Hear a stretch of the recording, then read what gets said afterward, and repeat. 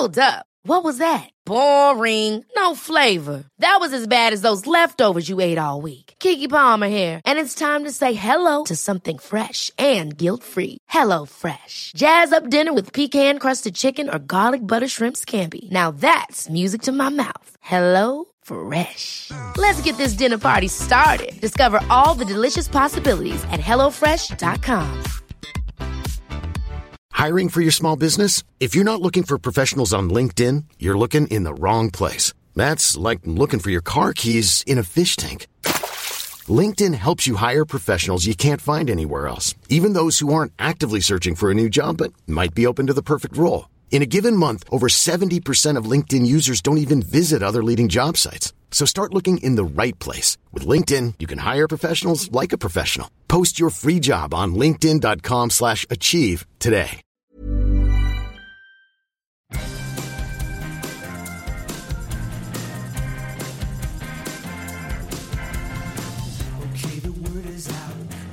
Talk about the VOD and the silver screen. Kevin and Tom and Joe know all there is to know, from masterpieces to deep fried tacos.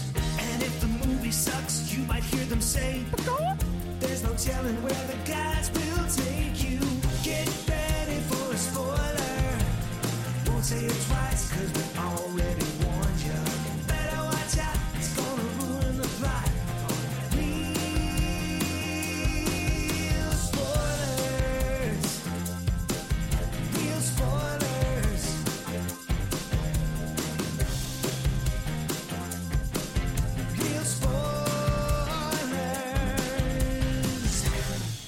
Broadcasting from the lush but not lavish studios located in the basement of the O'Keefe Institute for Advanced Film Snarkitude, but not this week. It's Real Spoilers, episode 708, Don't Worry, Darling. I always want to say this like I'm Zsa Zsa Gabor. I don't know why. Oh, okay. Because she would always say darlings on everything, and so I would be like, don't worry, darling. Like, I don't know. Because I'm 52, and that's the happy, pop culture... Oh. Happy belated birthday. Yeah, happy belated birthday. Thank you. The only one of us not in March. Yeah, I wasn't fishing. I almost said something on the group post about how, Tom had to go and not have a March birthday. All of our hosts, our past hosts, 4 of them are in March within like a week of each other, and then Tom goes 6 months later. Yeah. Oh my gosh. So I want to do the math. Was there a reason all your parents were like boning each other? And what's that work out to be? September of 81. Yeah, I don't know. Was there something going on that you were the I one? know. You were the only one that was there, Tom. So I have no idea. Yeah, I would have been 11, 12, depending on how long your respective fathers could last. Go grab your almanac. Yeah, go figure it out. I know now. I'm like, was there a nationwide blackout? Like what? Like I don't know what. I mean, it's worse for us September birthdays because we know what's 9 months before September and it's the holidays. Yeah, it's like well done. Yeah, everybody's off of work. Yeah, I'll make it even worse. That's Nicole. I'll introduce her now. She's our guest, so I'm glad she's chiming in because she's also a September baby apparently. And I only have one sibling, a sister. She's 6 years older than I am. All I can think is that New Year's Eve, right? Like it was just like, sure, why not? What else we get? What else? The balls dropped, and now I'm gonna drop. Yeah, they did. What else are you gonna do? Yeah, it's so. That's the only thing I can think because it's like there are no other kids. There's a 6-year gap in between, and then my parents didn't stay married, so I was, I was born to save to marriage, first of many failures in my life. So, and they were. And here's just interesting Tom trivia. I was born on my parents' wedding anniversary. So, wow. That's weird. What are the odds? Yeah. 1 in 365. Those Apparently, are the odds. So, those are the odds. Yeah. I'll do the math. I'm a mass communication major, and I can do the math on that. So, let's go around the virtual table, and everyone can introduce themselves. I pointed anyway, and we're on Zoom, and I pointed like we know. We just know. Yeah. This is Who is Joe. that? Oh, now I screwed up. Now you do it. This is Kevin. This is Tom, and joining us via the magic of ZoomTube is Nicole Ackman from Awards Watch and Oscars Central. Hi. Thank you for joining us, and thank you for not sitting there in silence waiting to chime in. No, I had to get in on that. Yeah. Thank you guys so much for having me. Thank you for coming in short notice, so it's not just, three guys discussing the patriarchy. So. Yeah. Sometimes we see these movies and we're like, we try to get a guest every once in a while to drop in. Then certain times we watch a movie and we're like, yeah, we need a guest and a different perspective. Yeah. That's fair. I don't understand the ending. I thought this was delightful for the first 45 minutes, and then they went in such an ugly direction with the utopian society. Yeah. What's the worst that could happen? Oh. Yeah. Shameless plugs real quick. Let's knock those out. Don't forget we're available on Apple Podcasts, Spotify, Google Podcasts. Wherever you find a podcast, you can find us. While you're there, be sure and follow us so you never miss an episode. Maybe leave us a review. Tell us how hot Joe is, apparently. So weird. So now that we're on YouTube, people can see us, and apparently the internet has spoken, and Joe's a fine piece. It's the That's beard. what we're being told. It's the beard. When we got video, that was not the first comment I thought that we were going to get. Yeah, I'm happy for Joe, but for the people leaving the comments, for the rest of us, it's hurtful. Oh yeah, sorry. I apologize. Oh my god, Joe's like John Hamm over there with that beard. I feel like Florence Pugh in this movie. Yeah, I'm like I've lost so much weight. And that's true. That is fair. You are in ridiculous shape. Yeah. And Joe grows a beard. Joe grows a beard. Yeah. He's hot. So if I grew a beard, you couldn't see it because it would be white, and then I'm Irish, so I'm human, double whammy. I'm like mayonnaise in human form. So yeah, Tom has a full beard. You just can't tell. Yeah, you can't. Look, even my goatee, you can if you're not up close, you're like, So where was I at? Oh, yeah, shameless plugs. You can also now find us on the YouTube, as we mentioned, which we still don't have a vanity URL, but that's okay because we don't have vanity after all the comments about Joe. That's right. What do you mean? What do you got, a mouse in your pocket? What do you mean we? YouTube.com/Joe OnlyFans. Yes. Hey, man, So, I'm not above it. yeah, we really Joe OnlyFans. Joe OnlyFans. We need to rethink the Patreon model. I guess that's true. Yeah. I'll be taking requests and all kinds of stuff. Pretty sure you can't do that on Patreon. I Right. keep getting kicked out. So, Patreon.com/Real Spoilers. We're for $5 a month. You get all sorts of bonus content, but not the dirty stuff. And you help us out, and that's very appreciated. And then what else am I supposed to talk about, Kevin? Did I get everything? I think that's it. That's pretty much it. Yeah. That's it. Okay, we're done. I think they're doing Hellraiser next or something, but you just leave that to them. Yeah, I'm not getting into that cat fight. I don't blame you, brother. Yeah. Yeah. So it's like the set of whatever happened to Baby Jane between those two. So so don't worry, darling. There, let's start talking about the movie. I feel like I'm the only one on the show who liked it. I didn't not like it. yeah, I'm very mixed on it. Okay, Nicole, like before we started recording, you like made a comment that made it sound like you were like, ugh. And so I'm very about the ending of it. it doesn't stick the landing for sure. And it's like a Twilight Zone episode where it's like if the ending doesn't work, you're just like, oh, okay. Except those are like 25 minutes where this is 2 hours. 2 hours. I guess I gave it a little leeway because to me, like, I kind of, like, I felt from the trailers, like, oh, like, this isn't really where they're at. Right. And so I was never, like, caught up in the mystery of it as much. I'm like, yeah, that's about right. And I wasn't as disappointed. But your dog is appalled. Yeah, your dog is not a fan. I'm so sorry. No, you're fine. I will give you credit, Nicole. You got on that mute button real quick. Yeah. That was super impressive. Professionals here. Yeah. Sorry that will be on the recording, but it's fine. yeah, it's fine. He's 5 months old as of a few days ago. Okay. And we're still working on being quiet while Mom is podcasting.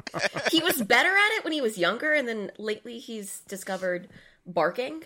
He has opinions. He wants to get them out there. There's nothing wrong. He does. He really does. Like, When I'm watching movies, he will bark at things sometimes if he doesn't why weren't there more dogs in this movie? Where are the dogs, honestly? We need dog representation. Good question. In this weird ideal society, why did every family not have a dog? They were too hard to code. Yeah. The remake of the Stepford Wives, they had a beautiful CG dog in there, right? So they can do it. But I think that is one of the things that the ending doesn't land, and that's what my biggest problem was, because I was invested in what was going on, and especially because of Florence Pugh. She is so good, and you care about her. I think she saves the movie. If it weren't for someone of her caliber being the star of it, I think that you would lose interest. But you're so sucked into her performance, and you're trying to figure out what is going on, even though you know something is. But it feels so similar to the Stepford Wives already that when the twist lands and it's just a little bit of a modernization, but essentially they're just doing an updated Stepford Wives, you're like, oh, because I just expected more from it than an updated Stepford Wives. And it's supposedly an original screenplay. And I don't know if you guys know, but two of Dick Van Dyke's grandchildren wrote the screenplay or wrote the story. This was one of those. What are those scripts called where they're on the blacklist? This was a blacklisted script, 2019, and so Olivia Wilde snatched that up after Booksmart, which was fantastic. I loved it. I think you guys did. Nicole, what did you like? I love Booksmart. Yeah, it's one of the few movies in the last 10 years that I've bothered to watch multiple times, and it honestly might have been my favorite movie that year. I positively love Booksmart. Was that 2020? 2019? No. It was 19 because we were in theaters still. It was right before the pandemic, right? Yeah. So she has that amazing directorial debut. We all loved it. It was fantastic. And so she scoops up this, one of the hottest movies on the blacklist to make, but I just expected more for all the buzz around it, of course, with all the drama that we don't even need to get into, but this movie's so overhyped, and you're just thinking, what is the twist? What is going on here? Because obviously things are weird from the get. And then when they reveal it, I think it was kind of a letdown. And so when it doesn't stick that landing, you just feel like, well, what did I just watch? I was so invested. Now I'm like, oh, that's what it is. And we've seen it in things like The Matrix. We've seen it in movies like Serenity, which we just covered a couple of years ago. We've seen other reveals that are similar in The Village. And so I'm not saying this movie... That Hugh Jackman movie was like... Isn't that Serenity? Was that Serenity? No, it's McConaughey. Oh, that's right. Oh, but there was that Hugh Jackman movie that was really bad. Reminiscence? Reminiscence. There we go. How odd that I couldn't remember the name of a movie called Reminiscence. Yeah.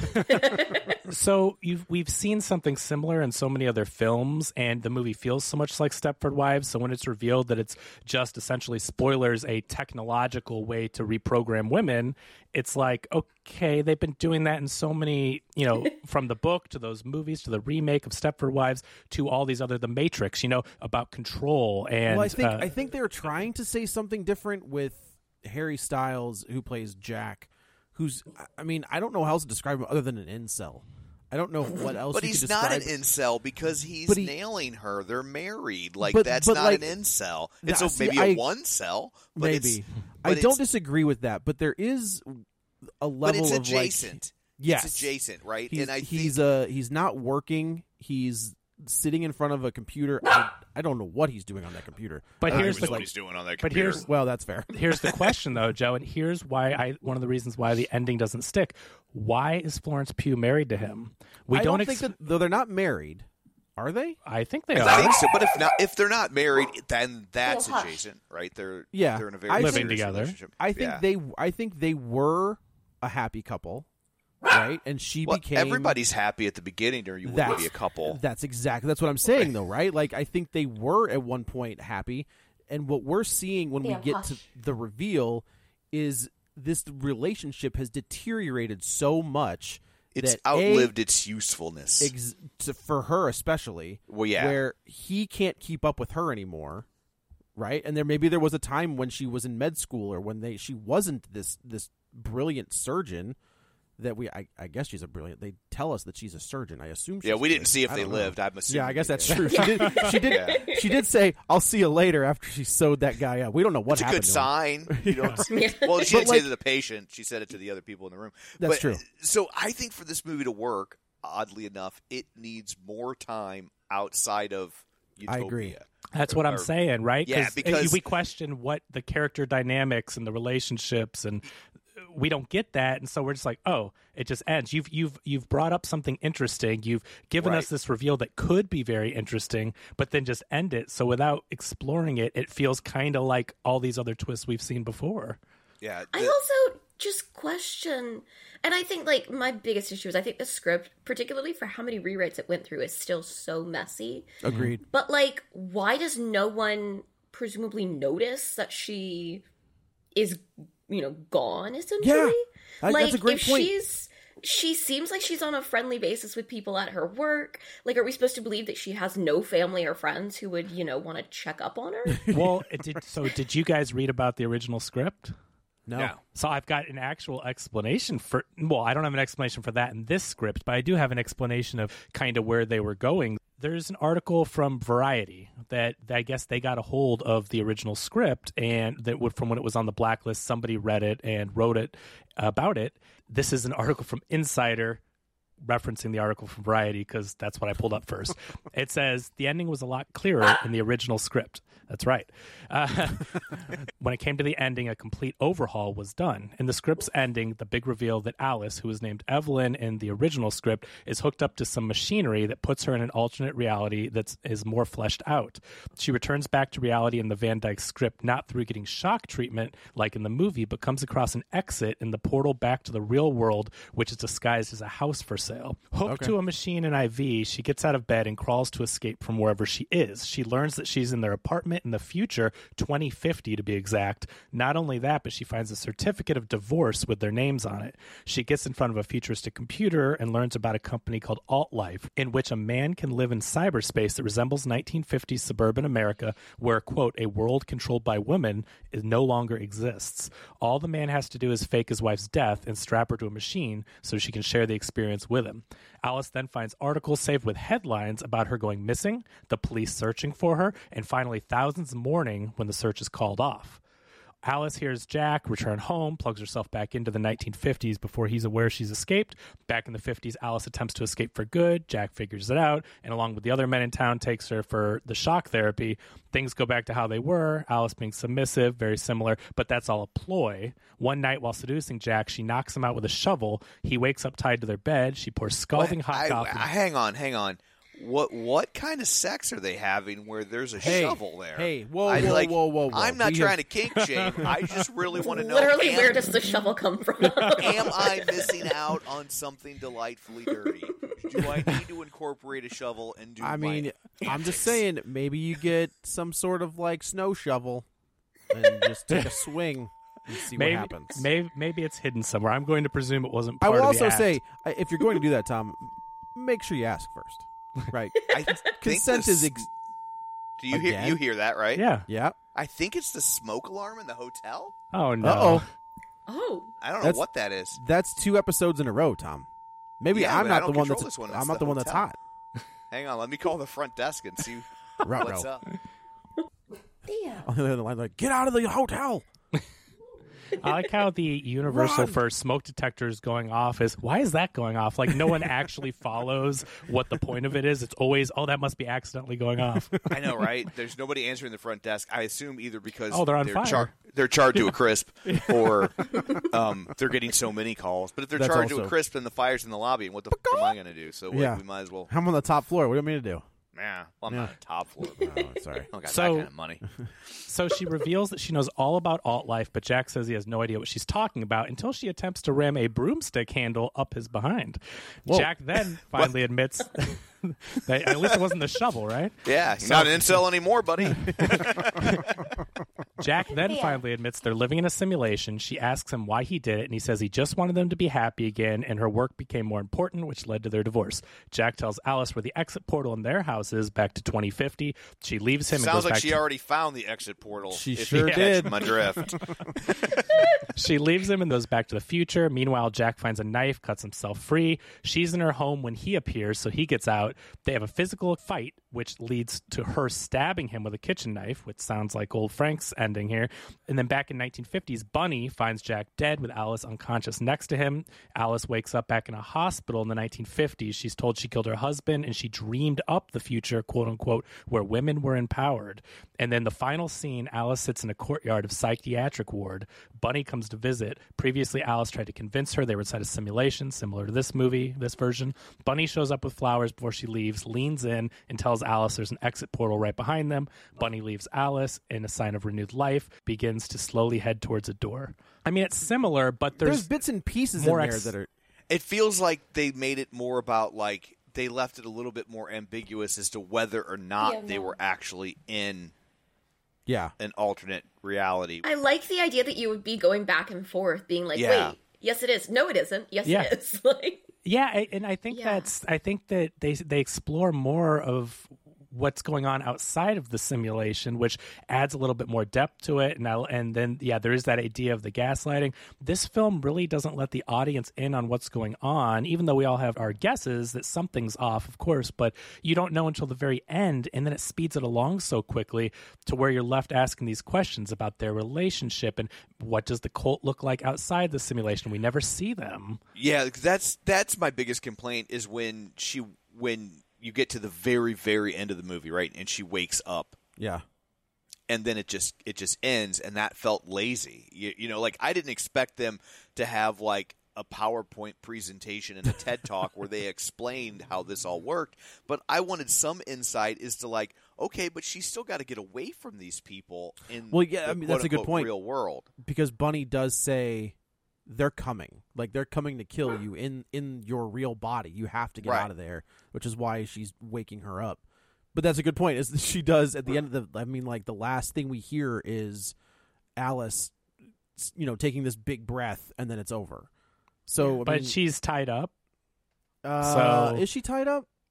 He strapped her down. Oh, I think you're right. She strapped her down with cuffs, so right. She's tied up. How is she going to get out? They're coming for her because they know that she knows, and she might escape in the real world. Right. So she's also now tied up next to a dead man. Yeah. Also a good point. Even if they don't come for her, like that's not going to go well in the real world. I mean, on the upside, she is tied to the bed. So it's like, how am I supposed to kill this guy if I'm tied to the bed? Yeah. Right? So she has an excuse.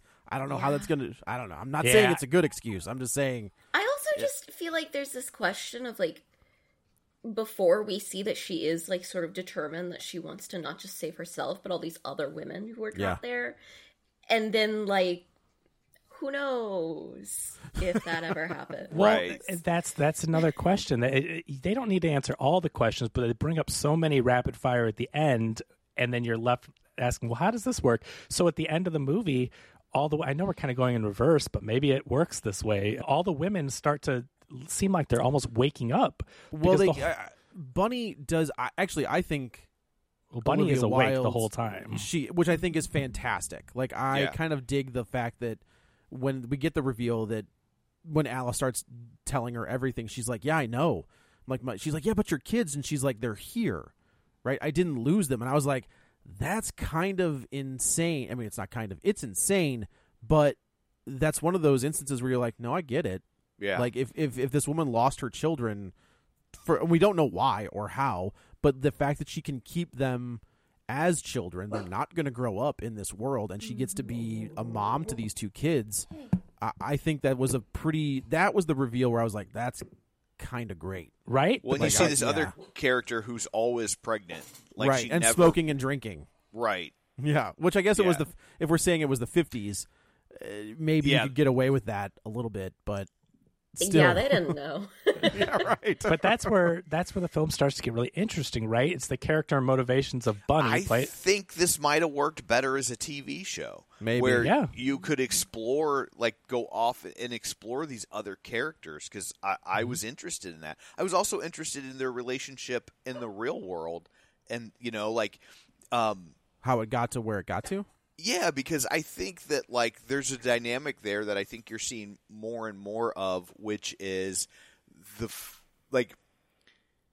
female is more successful than the male, right? Like, you're seeing more and more of that in relationships, especially as more women complete college than men these days, and women are having to, more frequently kind of marry beneath their station, and my wife. And all of our wives did, right? Like, we're all married to women that have more education than we do. For sure. Yeah. Right? Like, I mean, I didn't graduate from college until I was 45, and even then it was a mass communications degree. Like, that's not real. We all know that. And, my wife's got a master's, right? And so I think that there are a lot of men, and this is where, like, he's not an incel, but, like, I think there are men who, as their wife becomes more successful and she's the one bringing home the money, I think that you're not that wrong. rubs them the wrong way.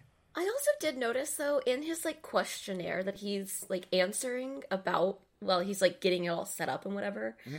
It's, like, like, her name, whatever, and then it says pre-existing relationship, and he says yes. That's pretty creepy. Oh, that brings is up the question of, that's not, like, it doesn't have to be. Right, it's not a deal breaker no. for the company. Then I'm suddenly looking at, like, the rest of the couples in this simulation, being like, okay, so who here is not actually in a relationship in the real world? Like, who here has just, like, I see what you're kidnapped saying. some lady? You just snatched up some woman. Yeah. Yep. I mean, I guess that's part of the rewrite. Oh, okay. Yeah. Because they're saying that this is basically a solution for people in unhappy marriages in the original concept, and they throw in that really creepy line of, are you in an existing relationship? Meaning this cult will just go out and snatch someone. Yeah. But I guess I feel like everybody is, but I guess we don't know, right? We have zero idea. We have the no other idea. Well, Nick Kroll has Olivia Wilde Bunny, the character Bunny played by director Olivia Wilde, is okay. So aware. Here's the question, though. So but they is Nick Kroll aware? I think so. The reason I think so is because I don't think this company would take on a woman as a client. Okay, interesting. That's fair. I mean, Bunny is aware, and she chose it. But her husband started the process. I don't think they'd let a woman bring a man in, but they apparently would let a man bring in a woman who was aware. Okay, that gotcha. makes sense. That makes sense. So I think, and especially at the end, the way that Nick Kroll they're very acts, open-minded. They'll allow women to consent. They just don't have to. Oh my God. But you see the way Nick Kroll acts at the end, stop her and all that. I mean, he's so great at being a complete douchebag. Like, oh, for sure. I love Nick Kroll. I think he's insanely funny. I think he's very talented. But he does have that. The League, his character on The League was my introduction to him. Yeah. And it's that has never left. If you've never seen The League, I highly recommend it. It's very funny. It is one of the funniest shows of all time. And I'm not a sports person, but I watched the entire series of The League and absolutely loved it. Paul Scheer, Nick Kroll, Jason Mantzoukas. The guy that lied about 9/11, yeah. The comedian, whatever that guy's the guy name that plays was. Kevin in the show, yeah. Yeah, it's a great show. I highly recommend and Jean LaJoy. Yes. As Taco. As Taco. Oh, my gosh. The whole thing with if you've seen it, the Eskimo B&B and all that, the way that it keeps building. Oh, my gosh. It's such a funny show. But, yeah, if you know Nick Kroll, though, from his comedy, his other shows, he does voices, Big Mouth. Big Mouth, yeah. He's in so much stuff, but he's a hilarious guy.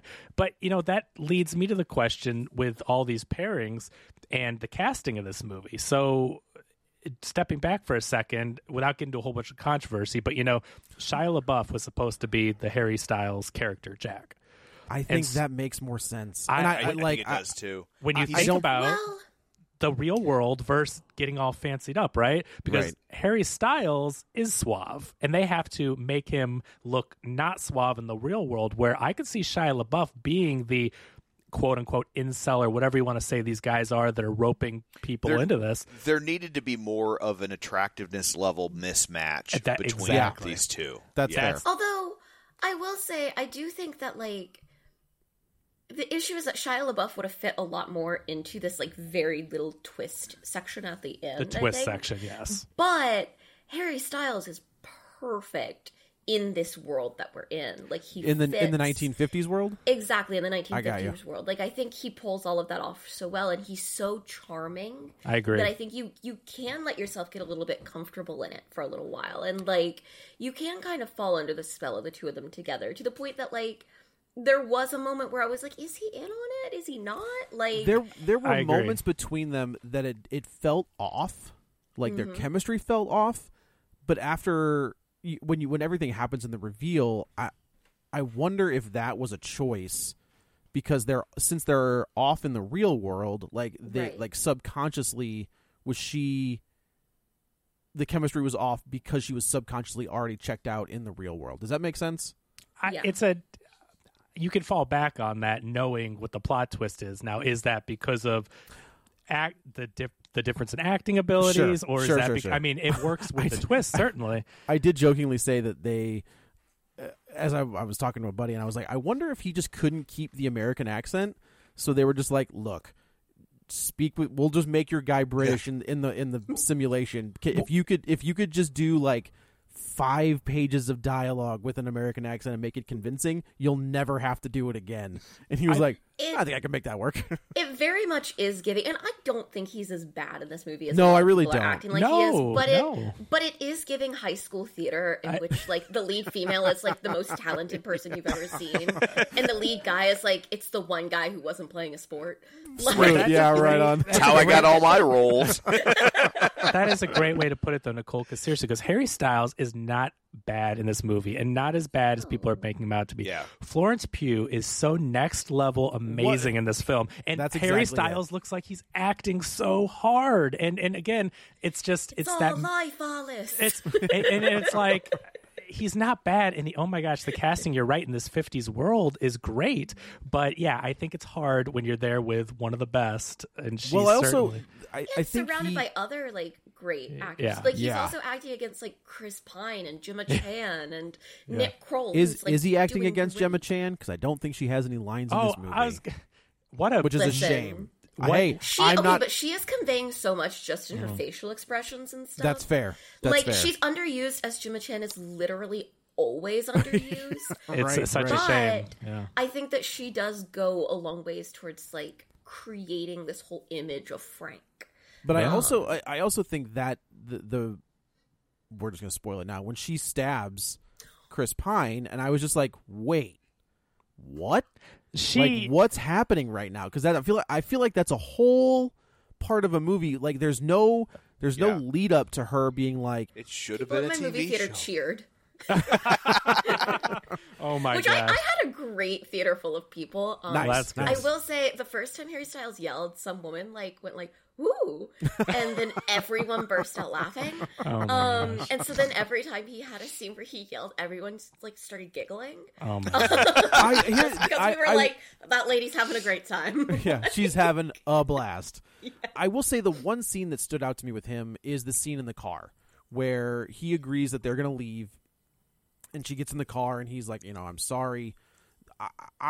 That one to me, like that one was kind of a gut punch where he's, the red shirts are pulling Florence Pugh out of the car, and she's screaming at him like, I promise I'll be good, like things like that, and just his reaction to all of that I thought was really impressive, and I thought that was the one time where I was like, all right, this kid's got something. I was like, there's the Harry Styles That's who did Dunkirk. There it is. Yeah. Yeah. Right. Do you think with all the rewrites that there was another explanation for what was going on in Victory World? Because the reason I ask that is because when you see her as a doctor, Yeah. the orderlies are wearing red jumpsuits. Oh, really? There's an orderly mopping the hall, and he's in a red jumpsuit.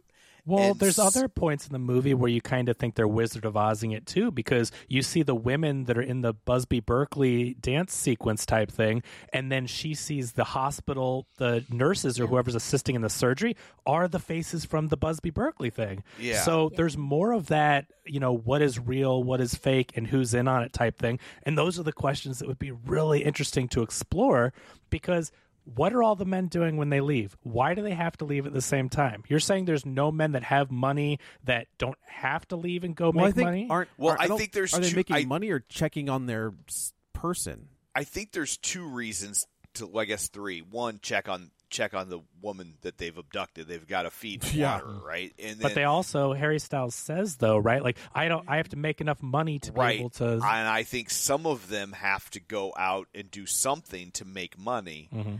And then I think the third reason is they have to create the illusion of this lifestyle, right? Yeah. And the lifestyle is the accepted, I mean, let's just call it what it is, conservative. This is alt-right people. They don't say it, but like it is.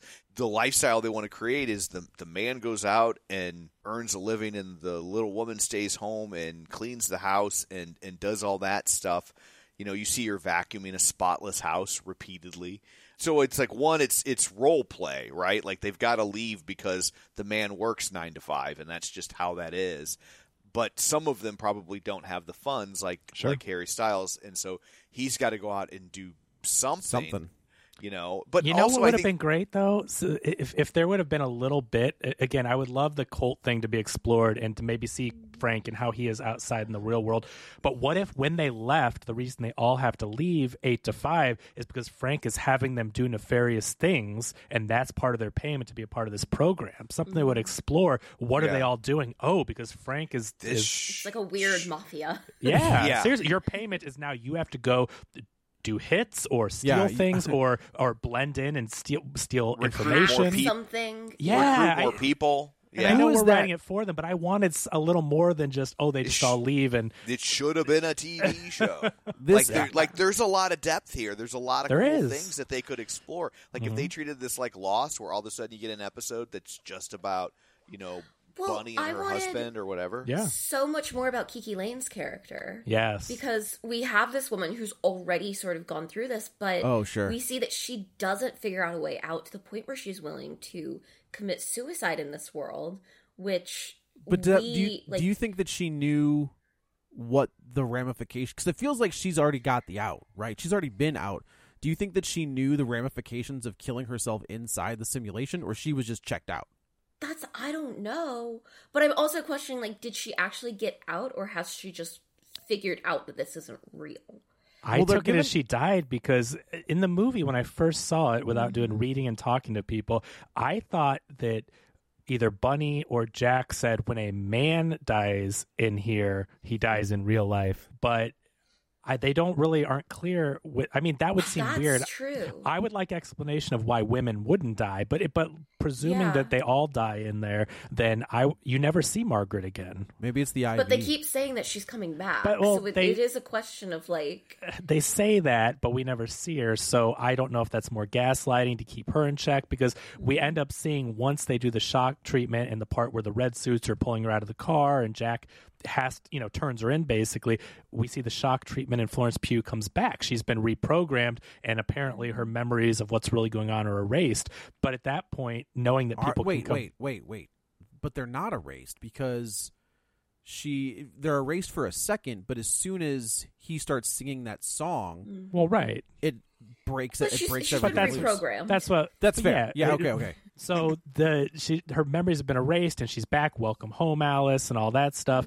And yes, they didn't do a perfect job, because the memories are there triggered somewhere. But we never see Margaret back as like, and she's back too.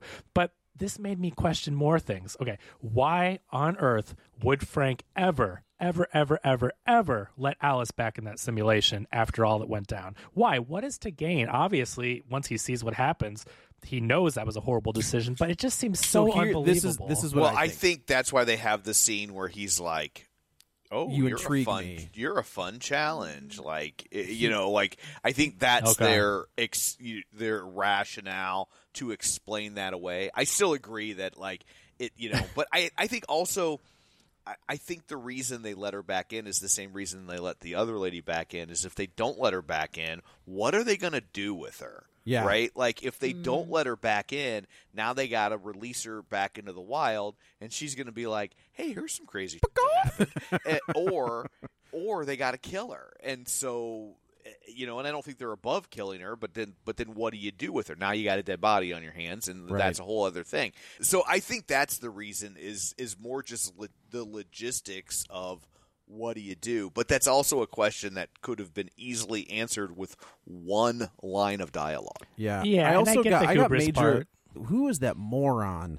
That conservative. You're going to need to narrow it down. I know that conservative, like you still got to narrow it down. Motivational speaker. The Frank character is based on Jordan Peterson. That's Olivia Wilde said that is who she based him on, and then of course there were countless YouTube videos and rants going on and on about that and whatever. But it is very clear she's not necessarily sugarcoating what this is a statement on. And when I think he being Frank lets her back in is because Frank doesn't think that Alice is smart enough to figure this out. So he's like, I'll bring you back in, and you'll come in here and you'll think you know what you're doing, but I'm always going to be 20 steps ahead of your one. I think he sort of enjoys that. He's like, oh, this is one more place where I can prove that I am better. And like these other women, it was too easy. But with her, like it's a challenge that I know I can win. Okay, even though he's I get wrong. that. Yeah, you know what? And if it is a commentary, like hubris. That's exactly. Yeah. And knowing that obviously these men think that they're so great and that they have the right to do this. The fact that they would then go and push it like that and in a very stupid way, all what they're doing is obviously horrible and dumb. But like the fact that they think, oh, but we could just throw this woman back in here and she won't figure it out. That is a good commentary. I just figure with all the trouble she caused and she got out and they put her back in. But you're right. Then the logistics too, Tom. Those are good points. She also killed a lot of people. Well, yeah. She killed her husband. She killed Jack. She killed everybody in those cars. But that's not before she put him back in. I mean, well, no. I mean, when the men die in the simulation, they die in the real world. So when she smashes Jack, also, what was he doing? Like, she was kind of going along with it, and then he just like starts trying to like bear hug her to death for no reason. Like, everything she was seemed waking to be up working again. She woke up again when he played the record. The whole movie, she's humming this tune that she cannot figure out what it is, and come to find out in the real world, it's Baby Shark. No. Yeah. In the real world, nothing will get that tune out of your head. I know. No, it's awful. I'm glad my kids are older now, so I don't have to hear it anymore.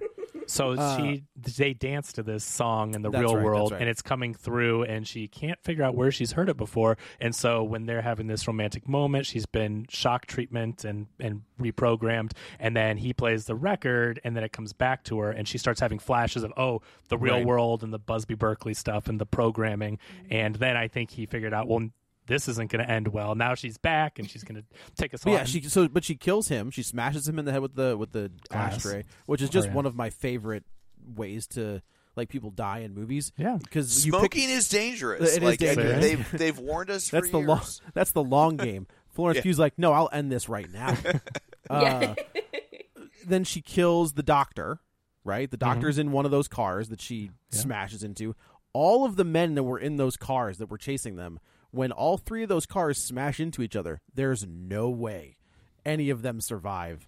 And I think at that point, isn't that when Shelley ends up being like, you know what? You don't know. Shelley being Frank's wife. Gemma Chan, Gemma Chan, yeah. Says, they're on the phone. You've mucked this up so bad. I'm taking over. Yeah. Well, it also makes me think, and this is where there's another interesting exploration, is I think that Gemma Chan was really pulling the strings. I don't think you're wrong. She let Frank think that he was in charge and so brilliant, but I think that ending is clear to where she's like, you know what? No, you're screwing this up. It's really her master plan. And so it's like the exploration of, well, now we don't know if they ever get caught. Does Florence Pugh get to them? What happens to the program? We still have all this evil stuff out there.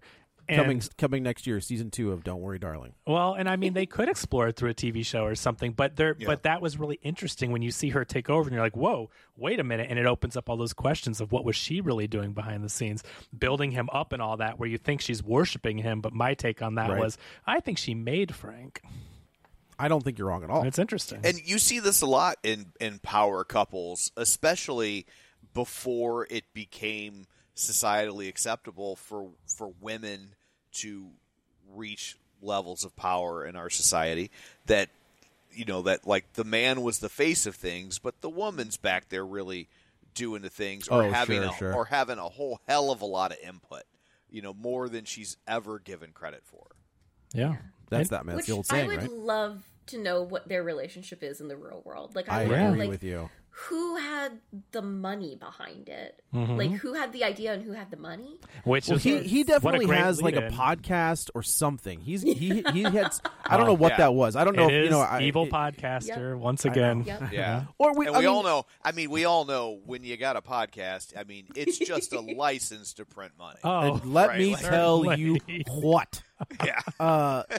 But no, he's definitely got something going on, and I don't know if that Jordan Peterson guy has a podcast or not, but he writes books and stuff, and he does a lot of public speaking engagements. So yeah, he certainly has monetized that, and we see Harry Styles' character listening to his podcast, like intently, huddled over the computer.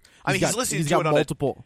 He's listening to it on taking notes. Yeah, he's listening to it on a desktop. What sort of sociopath listens to a podcast staring at it on a desktop? Like, on YouTube.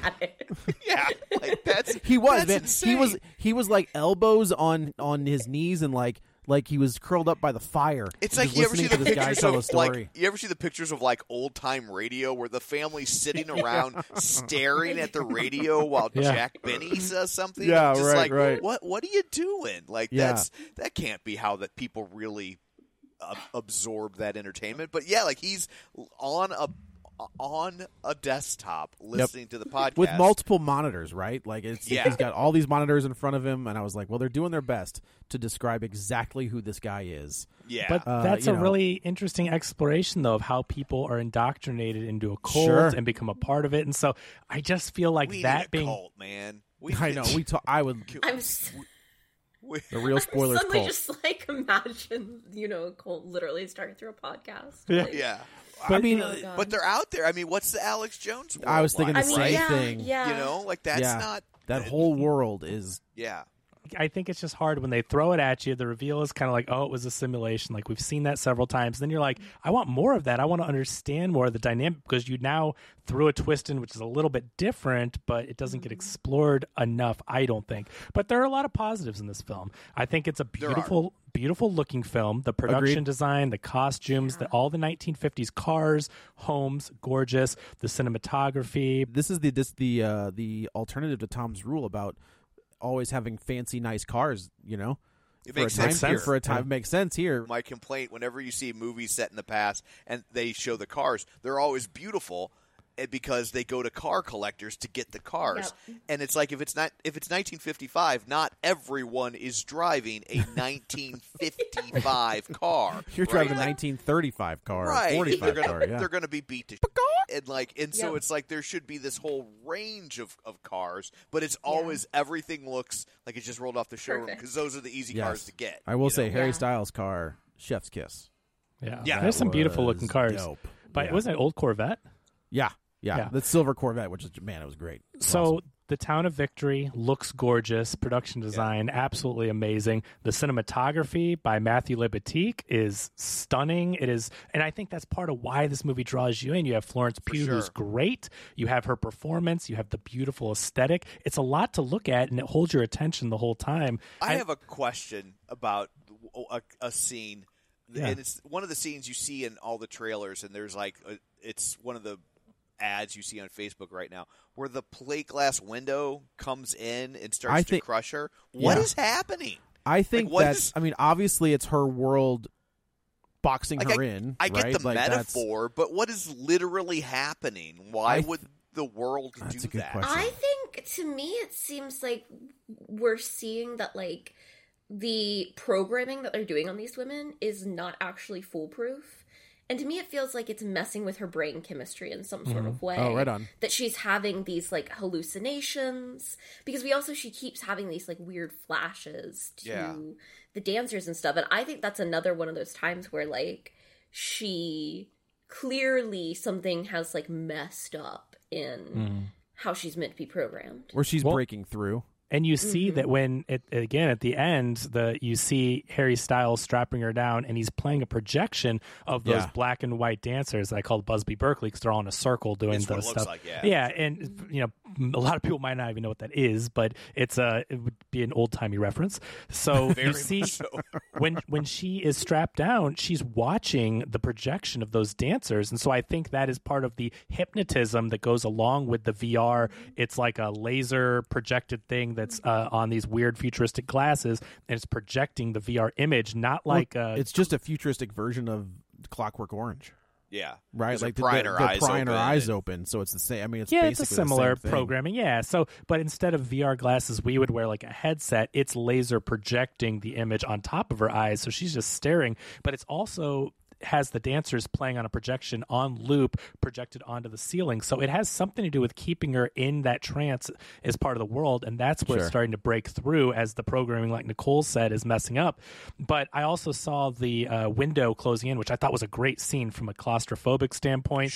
You felt for her, and but she's also, her whole world is taking place as she's strapped into one room, and so that's a metaphor, I think, for her world closing in on her. Yeah, I mean, the metaphor part wasn't, it's right up there with the rat and The Departed, but but I was just like, well, what is literally happening? I saw a Facebook comment, and normally, like, when people get pervy on Facebook about the actors, I'm just like, ugh. But it was such a funny line, I had to give the guy credit. It was a Facebook ad for this movie that's just that scene, And the comment just said, "Hi, my name is Bob, and today I'll be reading for the part of Plate Glass Window." That's pretty good. That's and I was like, okay.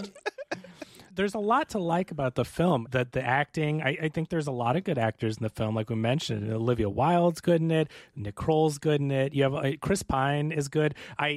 Chris Pine's not given anything to do. He's just Chris Pine. Well, but this is the beginning of Chris Pine doing villain roles. I'm convinced. Okay. Because I think he's realized that, like, Chris Pine is one of those guys that I actually kind of think is maybe a character actor trapped in a leading man's body. That's fair. That's totally fair. And and not that he's not good at being a leading man, but I want to see him do more of this type of thing, but go even further. Yes, it's so juicy. There's an underlying sinisterness. We'll call it sinister to him, where you get I think he was perfectly cast as Captain Kirk, like the young. I think that was he was amazing. Those it was movies perfect. are fun. I really like him big in those fun movies, and yes, I wanted to see great. that fourth one with time travel with Chris Hemsworth. I think would have been so cool. It would have been, but there is, Nicole, I totally agree with you. There is just an underlying sinisterness to him this entire time. And now that you've said that, I was like, who he would be? It would be fun to see him be is Lex Luthor, him as like that. What a waste of hair, though. Yeah, you have to. Yeah. No. You do the Hackman thing where he wears a bald cap and he wears a wig because he's so vain. But you don't cast that hair and then that's not true. use the Not hair. use it. Yeah, right. Yeah. But I do think having him be the guy in front of the camera, the charismatic dude, and then as soon as that door closes and he is just the worst possible man, that's a great point about him being a villain here on out. I think, and Kirk is kind of a villain, by the way. He's kind of the bad guy. I really admire Chris Pine works with more female directors than any other man in Hollywood, I swear. Oh, right on. And he talked several years ago about making it a point to do that. And this is another example of him doing it, and I really admire him for that. But I think he does seem like he's having some fun with it. Yeah. And I think he perfectly shows why people are willing to go along with it. You can see the appeal because he's very obviously based on, not just Jordan Peterson, but these kind of guys. But he also feels better than them. He's not, you know what I mean? He's not so obviously slimy as most of those guys are. Well, I thought it was a great point of casting him because there's a mismatched dynamic, which, supposedly with Harry Styles and Florence Pugh, but all the couples you can see where there's a bit of that, a gap between the... I think the biggest one we see is it Bill and Violet? They're the two new ones, right? Bill is, you start to notice something is weird because Bill is very weird, and the people that would be in a cult like this doing this to women would be weird, and Bill is the first one that doesn't have it together. Like, these other guys are hiding it pretty well, playing cool and suave and all that. Bill is the one I am convinced just snatched this woman off the street. I don't think you're wrong at all. I bet you Bill is a kidnapper one. Or she's like his neighbor or something. Yeah, because Bill I is... think one of the things that the movie gets right that you're kind of touching on without realizing it is part of the reason cults work is because there's a sense of community, right? And this whole thing is built around community. And like even people who were in cults and are no longer in cults, they realize that the cults were bad and they were right to leave, will tell you, I miss that community. I miss that, like they will never be a part of something that feels as all-encompassing. Season two of the Vow is coming. Oh, I've seen it. Man, it's bonkers. Like that whole NXIVM thing is bonkers. Oh yeah, I did watch that. I didn't realize season 2 is coming in like a couple weeks. But yeah, like you know, I just listened to a really good podcast. It doesn't get a lot of love, but it's just because it's not, I think, by a major company. But it's called Worldwide: The Unchosen Church, and it's fascinating because it's about this church that's a cult, and they have a change in leadership, and then the new leader is like, hey, spoiler alert, we're a cult. We gotta we gotta wrap this up. And he shuts it down. My whole Letterboxd review for this movie was just, I would gladly join a cult run by Chris Pine. So like clearly they're pulling it off. You're in not this wrong. film. You're not right? wrong. Like, I'm with you. I maintain actually, and like I hope my feminism card does not get revoked for this. But the real issue the real issue in this world is the fact that these women aren't given a choice. Right. Like, that is a big problem. If I could willingly go in there, with the exception of Olivia Wilde, everybody else, that's a good point. Like, I would love to just go buy everything on credit. Well, that's the interesting point, and the fact that this is told from a female perspective. The fact that you get Olivia Wilde as the director, right? Because two men wrote this story idea, and then Olivia Wilde comes in and directs it. I gotta point out, it's fascinating that the two men that wrote this, the work that their grandfather will be best known for looks like this world. Right. Right? Yeah, I think that's a great point. I mean, the Dick Van Dyke Show looks like this world. This is the Americana the perfect household life or whatnot. So so you've got the men came up with this very clever idea, and then you have Olivia Wilde goes and gets the rights to it. She brings on Katie Silberman to do the rewrite. She's who wrote Booksmart with her, and so you get this female perspective, and I think they do a really good job of it. And one of the things that they're trying to say is that the men don't think that the women should have a choice in these things, and so you get that the whole point is that the men think that, oh well, it's their right, and the women should be happy to be there with them, and they should be the ones going out and providing. Well, I think their thought process is, well, I've given you everything. You should be happy. Harry Styles says that. He's like, exactly. I just wanted you. I thought that you would be happy, and I do like her response where she's like, "Yeah, but you didn't give me the choice. The irony you took is, it away from me." He's not happy either, right? Like he has to go be miserable for 8 hours a day so he can come back and have. Really, how much time is he really spending in this world then? Because he's going to get home at 5 and she'll have dinner waiting for him. And then, well, that's why they get right to it. There's no time to waste. Yeah, every time he comes home, they're getting at it. Well, let's eat dinner on the table. Okay, so here's the thing is I don't know that I call that dinner he was eating, but that's the question though, right? Like, it's not really a question, but anytime they engage in any sort of sexual interaction, he's going down on her. They're not having they're not having intercourse. He's giving her pleasure, and I just thought that was if in this whole world where it's about the man, it's about whatever.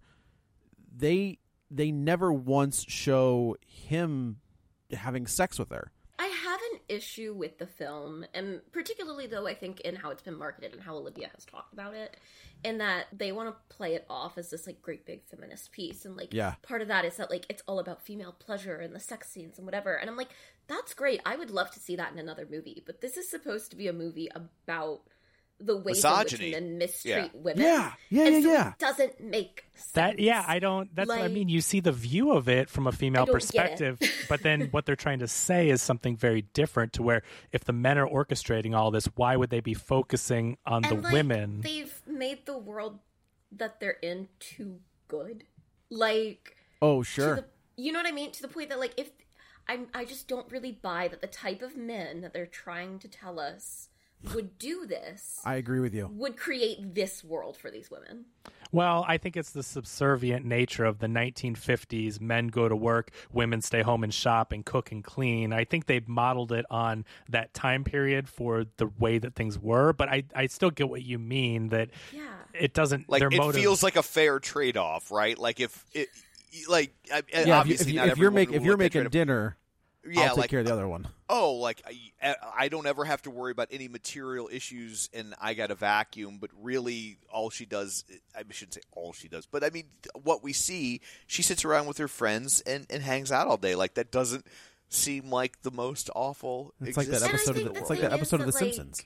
We know that obviously, like, this is the idealized version of the 50s, and that in the actual 50s, like, there was so much more going on, and the mistreatment of these women, and the fact that they're not allowed to, sort of pursue what they want to, and are being told, no, you can and cannot do that, and whatever, sort of in exchange for this lifestyle. And I think that because we're not getting any of that in here, like, we never see these women really get denied anything. Mm-hmm. Yeah. We never hear any of them, like, express a desire to go out and do anything else. Sure. It just doesn't feel in line with the sort of messaging that the movie thinks it's sending. I think you get it in the subtext to where, like, Florence Pugh is a brilliant surgeon.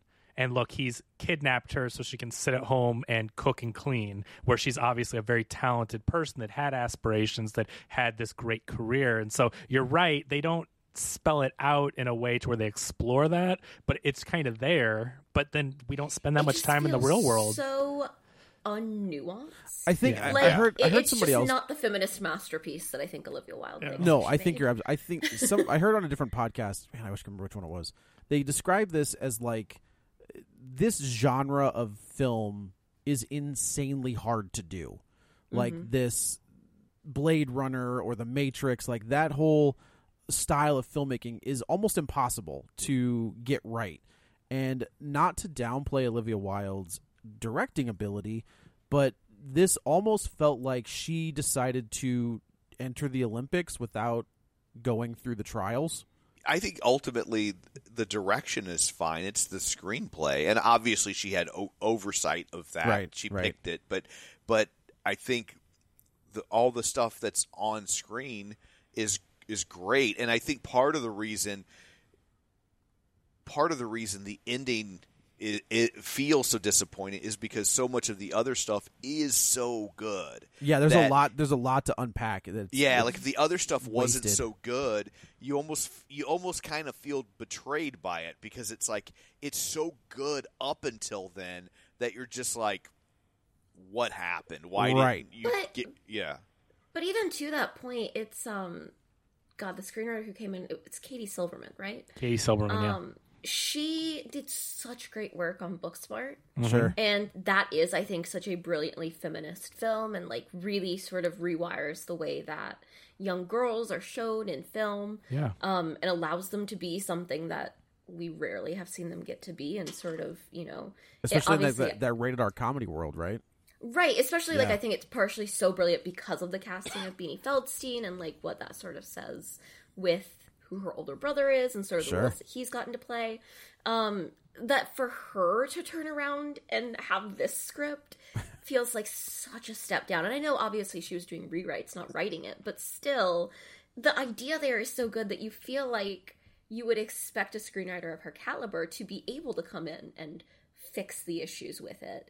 And it feels like it got further away. Yeah, that's fair. Based on like what we've heard of the original script, it feels like it got worse. Right. I think what it comes down to is like when an A student does B work, they tend to get C's. Yeah, that's great. Yep. Yeah. We've said that before, and that's happened. I think that's happened in the last couple of years. I do think we maybe just not touch on, but do you think any of just the insane controversies around this, the production and everything that has Spitgate and all that stuff, like, does that have an effect? I don't know. I mean, no, I love that. It's great. Like, did that have an effect on the movie itself? I think it made more money because that's what I thought too. Right? Like, I think it got publicity. enough. All of my grad school classmates have been asking me about this film, and they all want to go see it. Literally, there was a day that 3 of them texted me before I got to class to be like, before class today, can you explain to me what's going on with Spitgate? And I was like, yeah, I can. And I will say, I think, like, I have long been saying, this movie was always going to make money, because if there's anything that Harry Styles fans are willing to do, it's spend money on that boy. Sure. And, like, I've seen what his tickets go for. They're very willing to buy a movie ticket. And Florence Pugh has a huge following, too. Florence Pugh has a big following. Chris Pine has a weirdly big following, actually. And I think that, like, a lot of people really loved Booksmart and were very interested to see what Olivia Wilde did next. But then I also think, like, all of this publicity for it has been good. And I'm not a person who believes that, like, well, there's no such thing as bad publicity.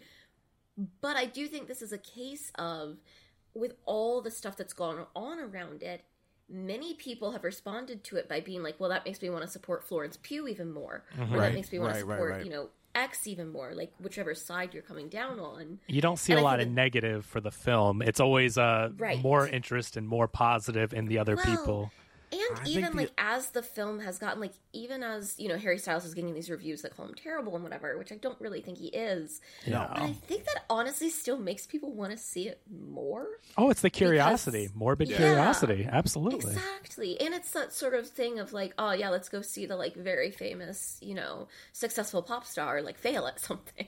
And I think, like, that sounds really bad, but, like, there is an appeal to that. Like, I will say that I think his career is very I mean, it's just like Justin Timberlake's, right? It's almost the exact same trajectory where he's the front man, right? Like, he's the front man of whatever that band that was, right? I mean, he ended up I don't think that band was designed to have a front man, because boy bands always kind of rotate. One Direction was specifically designed to have a different front man, and he ended up becoming the front man. Oh, really? Because he was more...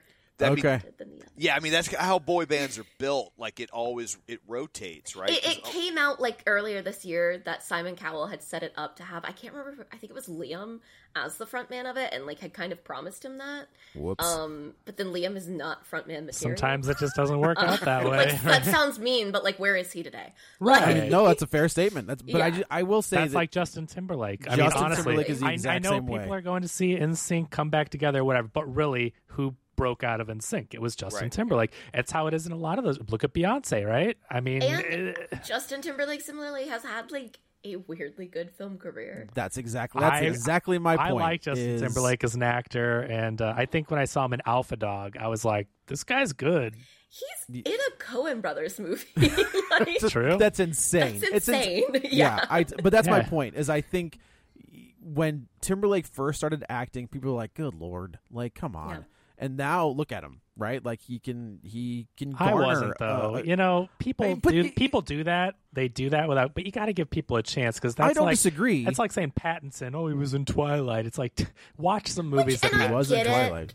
I get it when someone like that goes over into acting, that there is a certain level of, like, okay, well, he's getting cast just because he's a pop star, right? And there were probably more talented actors who've done their training who could have had the role, and there are certainly other men who could have played this role. But I also am kind of like, let's see how he is. That's what I'm saying, and he fit well. He was fine. So another question I had was with those earthquakes. So they blame it on Project Victory. So all the men that leave at the same time and their little synchronized driveway dance and all that stuff, you know, visually very cool looking. Again, Maddie Libatique is an amazing cinematographer, but they are saying, like, oh, what's going on with Project Victory? And the women sometimes start to question it, and they're shut down very quickly. And you're led to believe that those earthquakes have to do with something that they're doing. I think some of them, maybe even Florence Pugh, question, are they making weapons there? Or what is Project Victory? It seems like it's some sort of like nuclear. Right, it definitely has a Manhattan Project vibe. Yeah, very much like so. It feels They're like out that's in the middle of the desert. Yeah, like, it feels like it's Arizona or New it Mexico. almost sometimes feels to me like they could have done something more interesting with this actually being truthfully in the time period, and like, are all these women actually getting, some sort of poisoning because they're too close to this? Right. That's not bad. Yeah, it's not bad. Area? There's a lot of interesting ways they could have taken it. I agree, but so I kind of wondered. So what are the earthquakes then? And I wish they even gave us some kind of explanation, like smoke monsters. Well, no, but what the system being unstable for some reason. What is happening? And what's weird with that doesn't make sense to me is the fact that the women all experience them collectively. Yeah, right. And like the men experience them too, because we see one happen while they're because in the kitchen together. That's Same right. with the plane crash. Yeah. Wait. Well, and I'm just like, with the plane crash, at least, like, we only really see Alice see it. And Right. with, like, whenever she has the blip and, like, the thing with the window, like, that's all her. Whereas with these, I'm like, if multiple... So I can chalk it up to, like, oh, it's, like, the programming's messing up, like, whatever. Sure. There's Yeah. a glitch in the, like, whatevers. But whenever they're all collectively experiencing something like that, I'm like, that doesn't make sense. I would love them to say, like, I mean, if we were to see where the servers are stored, if they're in Frank's basement or whatever, and there's a water heater that's broken that's making it vibrate. You know what I'm saying? It would have been runs into it. Yeah, it would have been Right. interesting to see how the real world of what's running the system causes those earthquakes, because it's actually this. I don't know. That goes into that exploration of the real world. What is happening? So I thought that's kind of like they showed that. And then what is the plane crash supposed to be?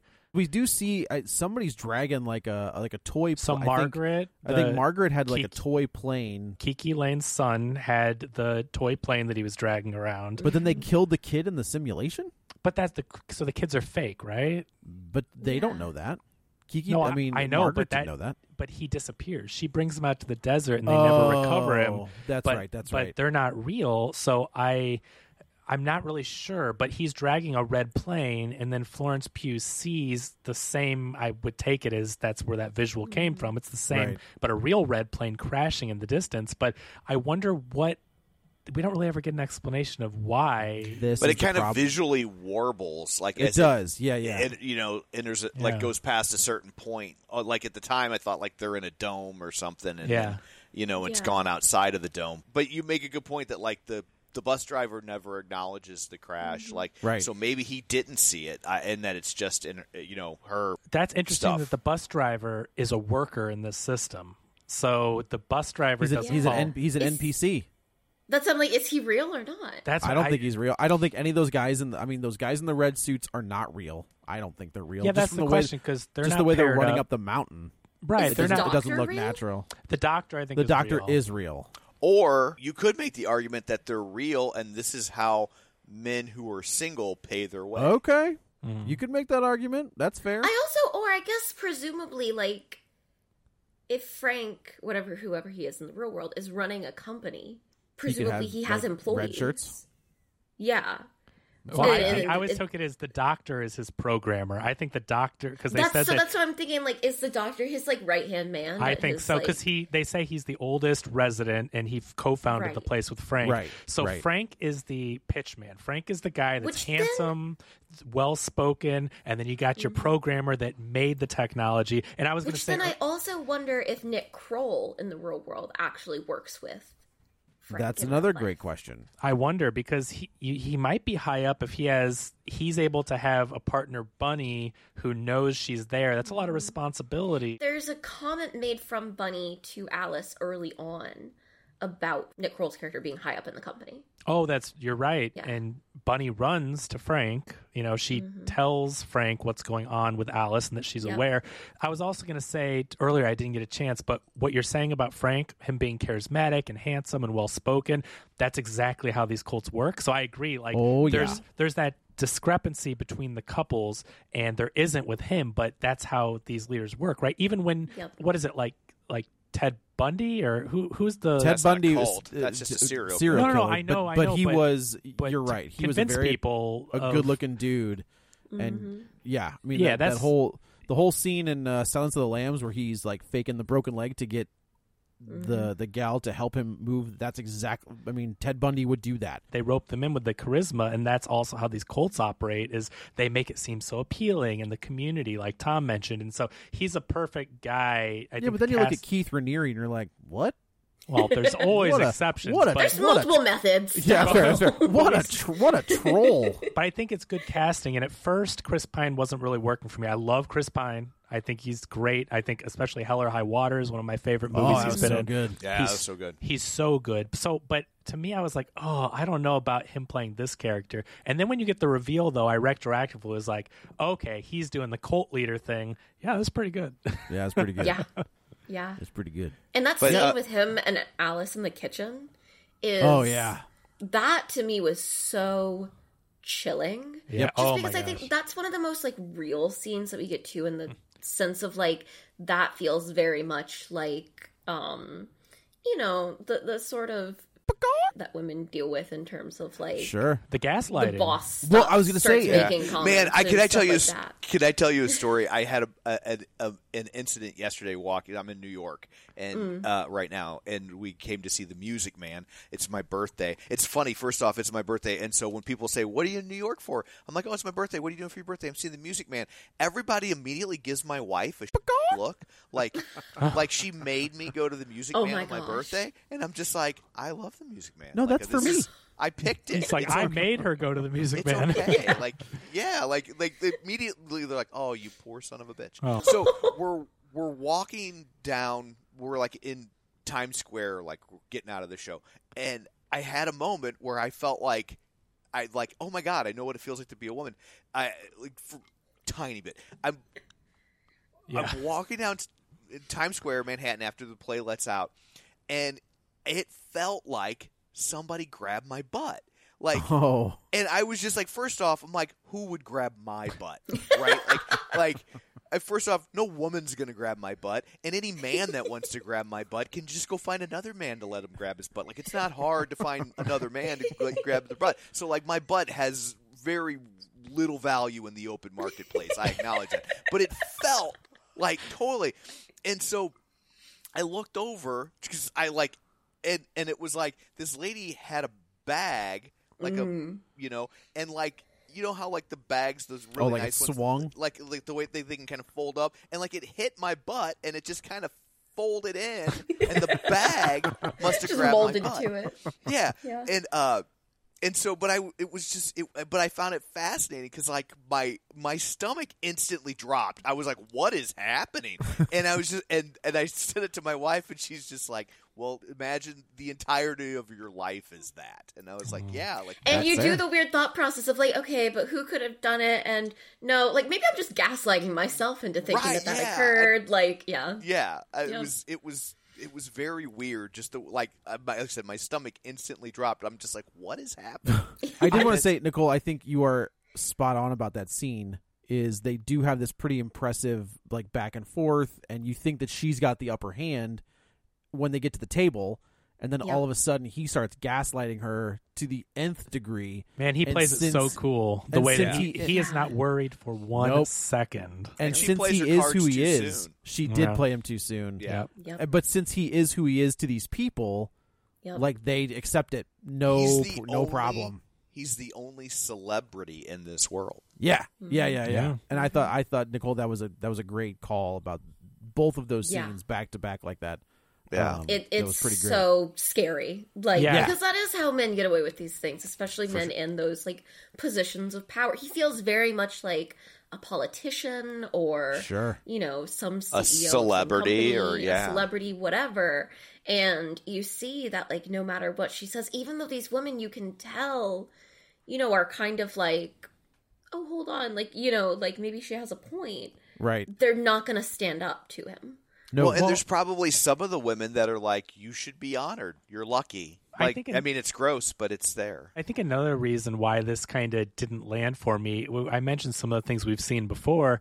One of them is Westworld. Westworld is one of the greatest shows out there. It is so good, and the whole thing there is about control and people going into this system, and the the guests have a choice and the hosts do not. And the way it's playing out is we're going through these different seasons and it's shifting. And so, and not to spoil Westworld, but it's a really great show and the dynamic is shifting every season. It starts to go and flip to the other side. And so we've seen how it is when basically the wives in this movie are the hosts in Westworld and the guests are the men. And we're starting to see that power dynamic shift as the seasons go on. And now the hosts are having control, which would be like the women then being the ones that are taking over and giving the men a taste of their medicine. We just wrapped up the 3rd season, and so we've seen this play out over a series so well, and we've seen the exploration of that power dynamic, and we've seen it shift. So when you get the reveal on this one, I can see where if you haven't seen as many movies or maybe haven't just finished Westworld Season 3, it might be a little more mind-blowing, but when we've seen it explored so well, it's hard to be wowed by it, and without the wow factor, it just kind of falls apart at the end. I keep going back to it should have been a TV show. Yeah. Like there's I totally agree. There's so much potential for world building and the premise and all the other characters that they should have just done more with it. There's so much more they could have done that a movie almost feels like a waste. And in today's world, with prestige television being so good, you can really explore something like this in a way that's artistically interesting. That I think the subject matter. It used to be like you didn't have the money or the caliber of talent typically to go make a really good TV show with something like this. So a movie was the obvious place for it to land, when that's just not true anymore. And I think this would have been better suited for TV. Oh man, and now I don't want to forget other shows and stuff, and I definitely don't want to spoil it, but Severance explores similar theories. So for sure. I mean, we're watching all these TV shows that handle it so well, and yes, they're a little different, but they are very similar in the things that they're trying to say. And so, but in fairness, though, the 2 shows that you're quoting right now, Westworld and Severance, they also haven't ended yet. Right? So one of our complaints about this is it doesn't stick the landing. Well, those 2 shows haven't yet tried to land, so like we might end up in the same place with those shows when they're done. No, we might. It's just that the time they take to explore it, I think, is really the key, where it's like, wow, they handle it really well, and we're left with cut to black, it's over, where those shows get to keep exploring. And totally, in a perfect world, that cut to black would be the end of season 1, exactly. And you'd be like, "Oh man, I can't wait for season 2." And you're just, and obviously, like they're not going to make another one of these. I don't think it's going to make enough money to justify it. It sounds like these people all kind of hate each other, so I don't know that you're going to. Well, they killed the half of them off, so it's not that big a deal. Yeah. Touche. I will say that as negative as we've been, because we have picked some things out, I think it's because the film has such potential, and I still think it's worth watching. I don't want to say like this is a terrible movie and we've just hated it. I'm considering going to see it for a second time. I honestly wouldn't mind seeing it again. Fun in theater watch. Like people in my screening were really reacting to it, which I love. And I feel like it's the kind of thing that I'd rather go see it again in a theater than like wait and watch it when it comes onto streaming eventually. Yeah. So by eventually you just want to see who. Yeah, you just want to see who responds to Harry Styles and who doesn't. I mean, I do. Like, it's a fun game. This time she's going to be the girl that goes ooh when he yells. No, I'm going to do that at the Chris Pine scenes. There it is. You mean You mean when he whispers 2 certain words? Yes. Yeah, I got you. Yep. I feel like the criticalness, though, against this movie by most people, and us included, is that there is so much potential and there is a lot of positive to it. There are tons of positives in this movie. It's just it doesn't land, which is a shame. The first 2/3 are gorgeous and beautiful and wonderful, and it's just that last third where they needed to wrap everything up and do the reveal right, and it fell apart. That's the one spot of a movie that you can't mess up. Right? You can maybe mess up the first third, maybe a little bit of the second third, but if you drop the ball in that last half, that's all people are going to remember. That's what they walk out remembering. Not quite as bad, but it reminds me sort of how I felt about Last Night in Soho, where I love the premise. It's starting out so good. Aesthetically, it's perfect. Performances are great. And then they went about the reveal, and I was like, that's what we've been building to this whole time. That's the last fourth. I agree. Like, I think the first 3/4 of that movie are amazing, and then the last fourth is where they kind of drop the ball. Oh, dang, right, yeah. So anyway, I guess that's it for this one. Let's go around the virtual table, and everybody can say where to find them. This is Joe. You can follow me on the Twitter at JoeyButts, BUTTS21. This is Kevin. Follow me on Twitter at KevinRBrackett. And Nicole, where can they find you and your wares? Yeah, you can find me on Twitter and Instagram and Letterboxd at Nicole Ackman16, and I've got link trees and different stuff there to where you can find my work.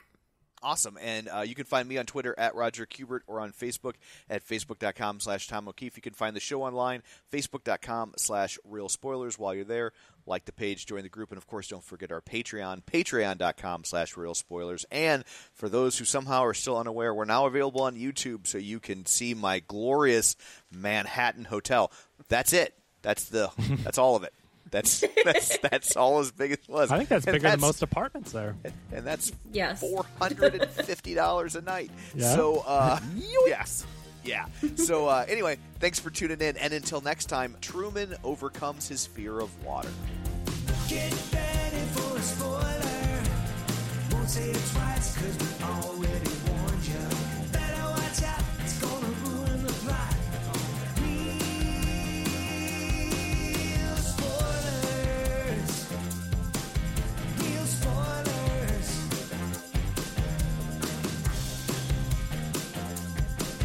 Real spoilers.